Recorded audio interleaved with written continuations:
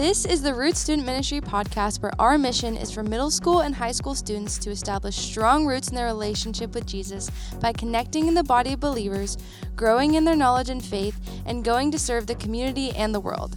If you would like more information about us, check out our website at icrossroads.org/roots, or you can find us on Instagram and TikTok at CSM Roots. From wherever you are listening, we hope you are encouraged by this message. Hey guys, welcome. My name is Tyler and I'm the Next Gen pastor here. And I hope you guys are having a good week. And so we are spending 1 week in a message called I Have Questions. And you may have seen these little series pop up previously before here and there, but it's because we like to hit on these every once in a while to talk about questions that you may have about some hot topic. All right. So let me state this right out of the gate. Today, we're going to talk about money. And just to get you thinking about the subject, let me share a few other fun terms that people use as a nickname for it, all right? And you probably have heard some of them, all right? The first one is the Benjamins. And this is a reference to the $100 bill, which has Benjamin Franklin, his face right on it. And this also works with Lincolns or Jacksons. Lincolns are $5 bills. Jacksons are $20 bills. Another name for money is moolah. Like, no clue what that means exactly, but people just call it, oh, you got the moolah. The next one is bacon. And if you tell someone to bring home the bacon, you're not telling them to bring some breakfast home for you from IHOP. You're telling them to show you the money. Another one is cabbage, because it's green. I guess, like, since money is the color of cabbage, it kind of makes sense. The other one is bread, like bring home the bread or something like that. And this one, it's classic. And I need some bacon and bread with a side of cabbage, right? Paper, bands, hundos, cheddar cheese. The list goes on and on and on. And there are a lot of names for money because people talk about it a lot. And if you're anything like me, just hearing the word money brings up all kinds of thoughts and questions. Like, is it bad to care about money? Is it wrong to want more money? Is it okay to talk about money in church? Or why is money so complicated? And it's totally okay to talk about it in church. And that's exactly what we're about to do today. So here's the thing. No matter who you are, there are a few things that are true for us when it comes to money. Number one, we all wish we had more. And number two, money can actually be frustrating. So let's talk about those points a little bit. So the first one is we all wish we had more. And you have some stuff that you'd love to get and do, right? There are clothes and shoes that you want. There are clothing stores and vacations and a whole number of events and places that you want to go to. And more money equals better things. Maybe some of these things that are back here. And you want better things. Or maybe money isn't even a source of stress or tension in your family. And so whatever your situation is, we all feel some level of want because when it comes to money, we all have an appetite for more. And an appetite is never fully satisfied. We think that if we had a magic amount or gotten certain things, then we never need anything more again. But it doesn't work that way, does it? Eventually, there will always be something else that we want. The cycle doesn't end. You might be excited about your iPhone 8 when you first get it, but then it ends up the 10 comes out, and then the 11 comes out, and you're like, I could get 3 cameras, and now the 12 is coming out, and you're like, I just need that. The appetite never ends. And the second thing that is true for all of us is, number 2, money can be frustrating. Some of us feel trapped because we don't have a lot of it and we have no control over the amounts our family has. And some of us don't work and we don't get a say in how our parents spend their money. Or maybe we do work, but the money goes towards taking care of the family or saving up for college. Or maybe you have just enough, but never any extra to do things like travel or eat out when you really want. Maybe money causes tension or arguments in your family, and you feel like if you had more, maybe the fighting would stop.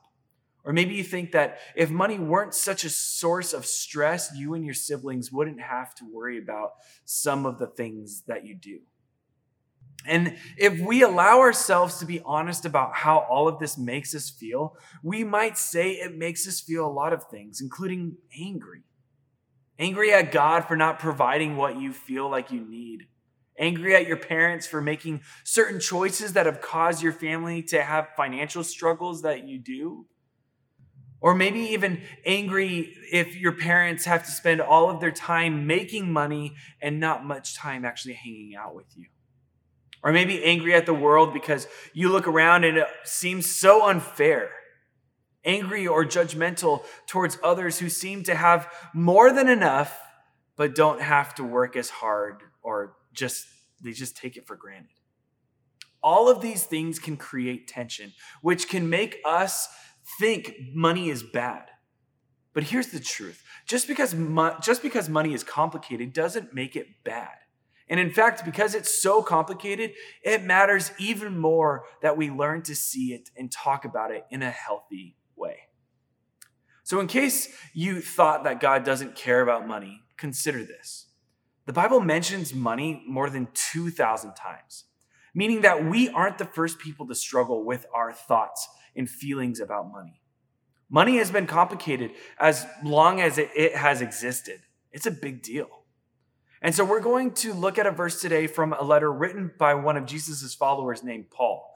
And it was written to a guy named Timothy, who was kind of like a son to Paul. So when Paul wrote to Timothy, it was as if someone was wiser who wanted what was best for Timothy. And this is what Paul writes. This is 1 Timothy 6:10. For the love of money is the root of all kinds of evil. Some people, eager for money, have wandered from the faith and pierced themselves with many griefs. Wandered from the faith, pierced themselves with many griefs. I know it sounds like a lot, but we'll get there in a second. The first thing this verse points out is that money isn't the problem. It's the love of money that causes a problem. And when Paul says the love of money, he's talking about an unhealthy obsession with money that's never satisfied. Like when your appetite for it begins to control you. It's on your mind all the time. It's all you can think about. And when it becomes that big of a voice in your life, it can lead you to make decisions that you might regret later. And to be clear, I'm not talking about when there's a legitimate reason for needing money. Like we all need money to meet our basic needs. Paul is talking about when all your needs are being taken care of and then some, and still these people's whole motivation in life is hoarding and chasing money to the point where they're never satisfied. I once heard a story of someone asking rich people, hey, how much more money do you need to be fully satisfied? And they always say just a little bit more. No matter how rich they are, they always say just a little bit more because they feel like the money will satisfy them. An obsession with or a love of money can become a problem because it can lead you to make compromises on things that you might otherwise have seen as wrong, all to satisfy your appetite for more. Things like greed or stealing or jealousy and lying, they can all be connected to a love of money. And when Paul says pierced with many griefs, he's basically saying that these things will eventually come back and hurt you. There are consequences, either in your life or consequences in your character. And Paul says that loving money is at the root or the start of evil. And that may seem a little dramatic, like, whoa, Paul, but is it really evil to love the idea of getting like the latest iPhone or the AirPod Pros, even though you have just the regular AirPods? No, he's saying that if you find something evil in the world, there's a good chance that when you trace that evil thing all the way down to its root or cause, you'll find someone loving money or the power they feel from having money. I listened to a podcast, actually. It's all about sports. And when it comes to sports teams and making the best sports team, the podcast always says, where's the money? Follow the money, because that's where everything is. It's people's love for money, the ownership of the organizations, the Major League Baseball teams, the football teams. It's all about the money. But the word that Paul uses, that the evil, simply means things that aren't as they should be. A love for money can make us see things that are not okay as, oh, it's okay. For example, we can find ourselves basing people's worth as humans on how much money they have or how much they don't have. Or we might lie about how many hours that we work to get more money on our paycheck, or we make decisions at someone else's expense because it benefits us. None of that is okay, but a love of money can lead us to that. So what's the alternative to having an unhealthy love for money? And Jesus tells us, and Matthew wrote it down, and he records Jesus saying this in Matthew 6, verse 19 through 21. It says, "Do not store up for yourselves treasures on earth, where moths and vermin destroy, and where thieves break in and steal, but store up for yourselves treasures in heaven, where moths and vermin do not destroy, and where thieves do not break in and steal. For where your treasure is, there your heart will be also." So the first part of this verse makes one point.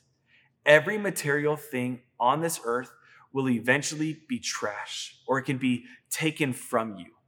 It's a reminder to challenge what we value most.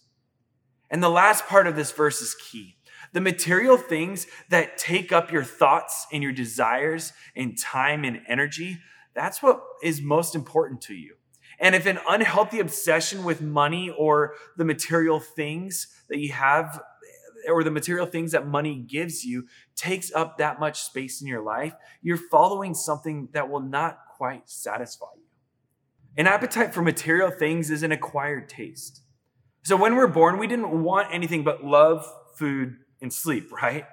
And now we want that love, food, and sleep, and the new iPhone, and a new laptop, and whatever else is coming through Amazon to your house, and it's just going to be delivered to your doorstep. And you're like, I'm so excited to open it up.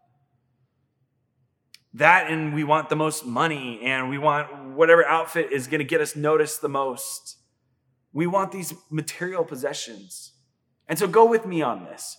What's the last thing that you bought that fully satisfied you? And how long were you good before you wanted something else? And that's the thing about any of this stuff here. When we don't have that thing, when it's just out of our reach, when it's just behind a closed door or a sealed box, it seems like that's the one thing I need. And when I get that one thing I don't have, then I won't really want anything else ever again for now. So we get that thing and then we're cool for a minute, but as long as there are other closed boxes, we will always want more. Our appetites for more continues to grow. But here's the thing. Appetites can change, not overnight, but you see, contentment, choosing not to be controlled by the extras of life, it takes practice and maturity. Contentment is an acquired taste. The more you look for contentment, you crave it and desire it. The better you get at noticing the difference between the temporary fulfillment and you can see the difference of things that have eternal value. And you get better at making decisions about how to view money, not as a magic cure for all of your deepest human desires, like acceptance or love or purpose. You begin to see it as a tool to meet basic needs, to serve others, and to provide enjoyment. Not fulfillment, enjoyment in life. Fill your hands with material things and you'll realize it's a lot harder to serve when your fists are clutching things. It's a lot harder to help other people when you're just holding on to your AirPods and you're like, no, this is what it's all about. I want that thing because it'll make me feel better. It's a lot harder to worship when our hands are filled with things, and it's a lot harder to give when we have a tight grip on our money or other things. At the end of the day, you have a choice. You can own money, or money can own you. Again, just so we're clear, I'm not talking about those of us who need money for basic needs like food and a home or rent or whatever. Needing money is for those things, and that is tremendously stressful and does not take a lot of, and it takes up a lot of space in our life, as it should if we are struggling with that. Everyone deserves those things. But the truth is, money might be able to give your family a stable home and food in the fridge, but it can't give your family happiness. And that's what we're talking about here. Feeding the craving for more and more money to buy ourselves happiness and satisfaction, it just doesn't work. And we know this already, right? Because after we get a new pair of Jordans, we don't stop wanting shoes. Or maybe we love the iPhone 11 until the iPhone 12 comes out. And after we go on a trip with our friends and family, we start planning the next trip. And that isn't bad, but it reminds us that the happiness that we get from those things, it doesn't last. All we're doing is we're feeding an appetite. And the more that you feed an appetite, the more it increases and the less it satisfies, the satisfaction stays. Think about the things in the past that you wanted as a kid. You told your parents that if you got it, you'd never ask for anything again. And today, we can barely remember those things because that's what an appetite does. It gets so strong that it makes you believe that feeding it is the only thing that matters until you feed it. And then in no time at all, you forget all about it because you've moved on to wanting something else. Instead, Jesus is telling us to focus our hearts on eternal things, things that matter and last. You can't measure, count, or see, or touch these things, but in the end, they make your life better. Things like love and compassion and kindness and honesty, selflessness and service. These are eternal things. These are things that become building blocks to make you into the kind of person that you want to be. And these things last. Now, that doesn't mean that we can't ever want anything again. And it doesn't mean that we need to feel guilty for wanting money to buy that new shirt. It just means that we need to understand the reason behind the want. Why do we want this thing? What do we think that it will do for us? Do we see this thing as being the answer to how we see ourselves or the way that we want the world to see us? When we understand that we're looking for money to give us something that Jesus has already given us, it changes how we view money.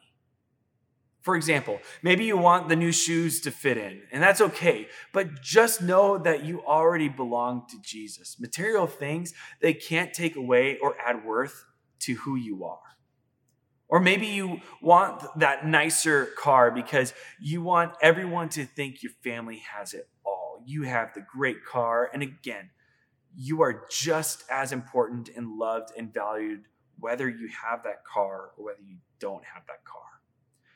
When we look to money to give us something it was never meant to give, we'll end up disappointed and stuck in an endless cycle of growing in appetite and shrinking happiness.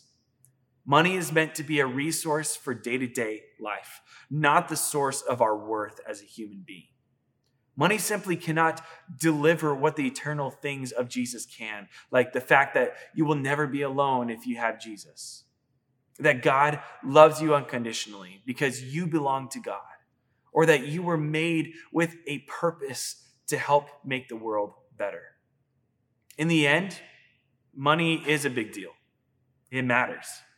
We need it to meet our basic needs. Having it makes so much of life easier to navigate. And wanting it isn't bad. But there are things that money can't do. It can't make us more or less of a person. It can't provide real friendship or community. And we can't give it more power than God intended for it to have. Instead, we must keep it in its proper perspective. And here's a simple way to remember it.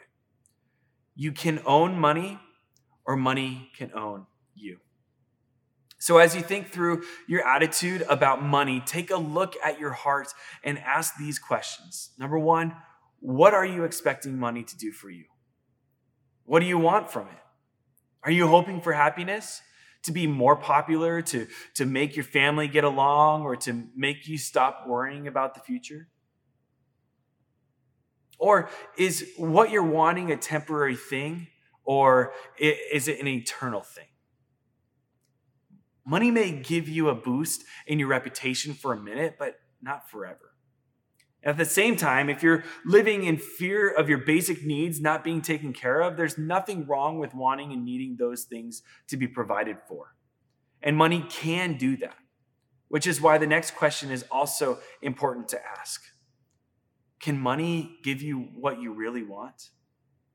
Yes, money can do some things. It can supply basic needs, and that's extremely important. Money does matter, but it can't do everything. And when you understand what it can and can't do, you can keep an appetite for more of it and taking over your heart. So what change do you need to make in your attitude towards money? Maybe it's changing the way that you use the money that you have. Maybe it's addressing some of the anger that you feel around money. Maybe it's asking for help getting the real needs of you and your family met. Maybe it's changing the way that you see people who have more or less than you. Imagine if we reached the end of our lives and looked back and realized our hearts were invested in eternal things, things that Jesus wanted for us, instead of material things that money can buy. Imagine how much more fulfilled our lives would be. Think about how much better our lives would be. I really believe that our lives would be so much more fulfilled when we start to put money in the right perspective. So let me pray for you. Father, this is a big topic for us, just to talk about money. And I know that whoever's watching, they could have differences of opinions and feelings towards money. And so, God, I just pray that we don't look to money as this God that can satisfy us, that can make us happier, but we can look to you to bring us the ultimate fulfillment. And God, I pray that you provide what we actually need in our lives. Help us so we don't have to go into debt. Help us so we can have food on our tables. But God, I just pray that we can have a healthy perspective of money so that money doesn't own us, but that we can own the money that we have. We love you, Jesus, and all the money that we have, we can just entrust to you because really it is all your money. We pray this in Jesus' name. Amen.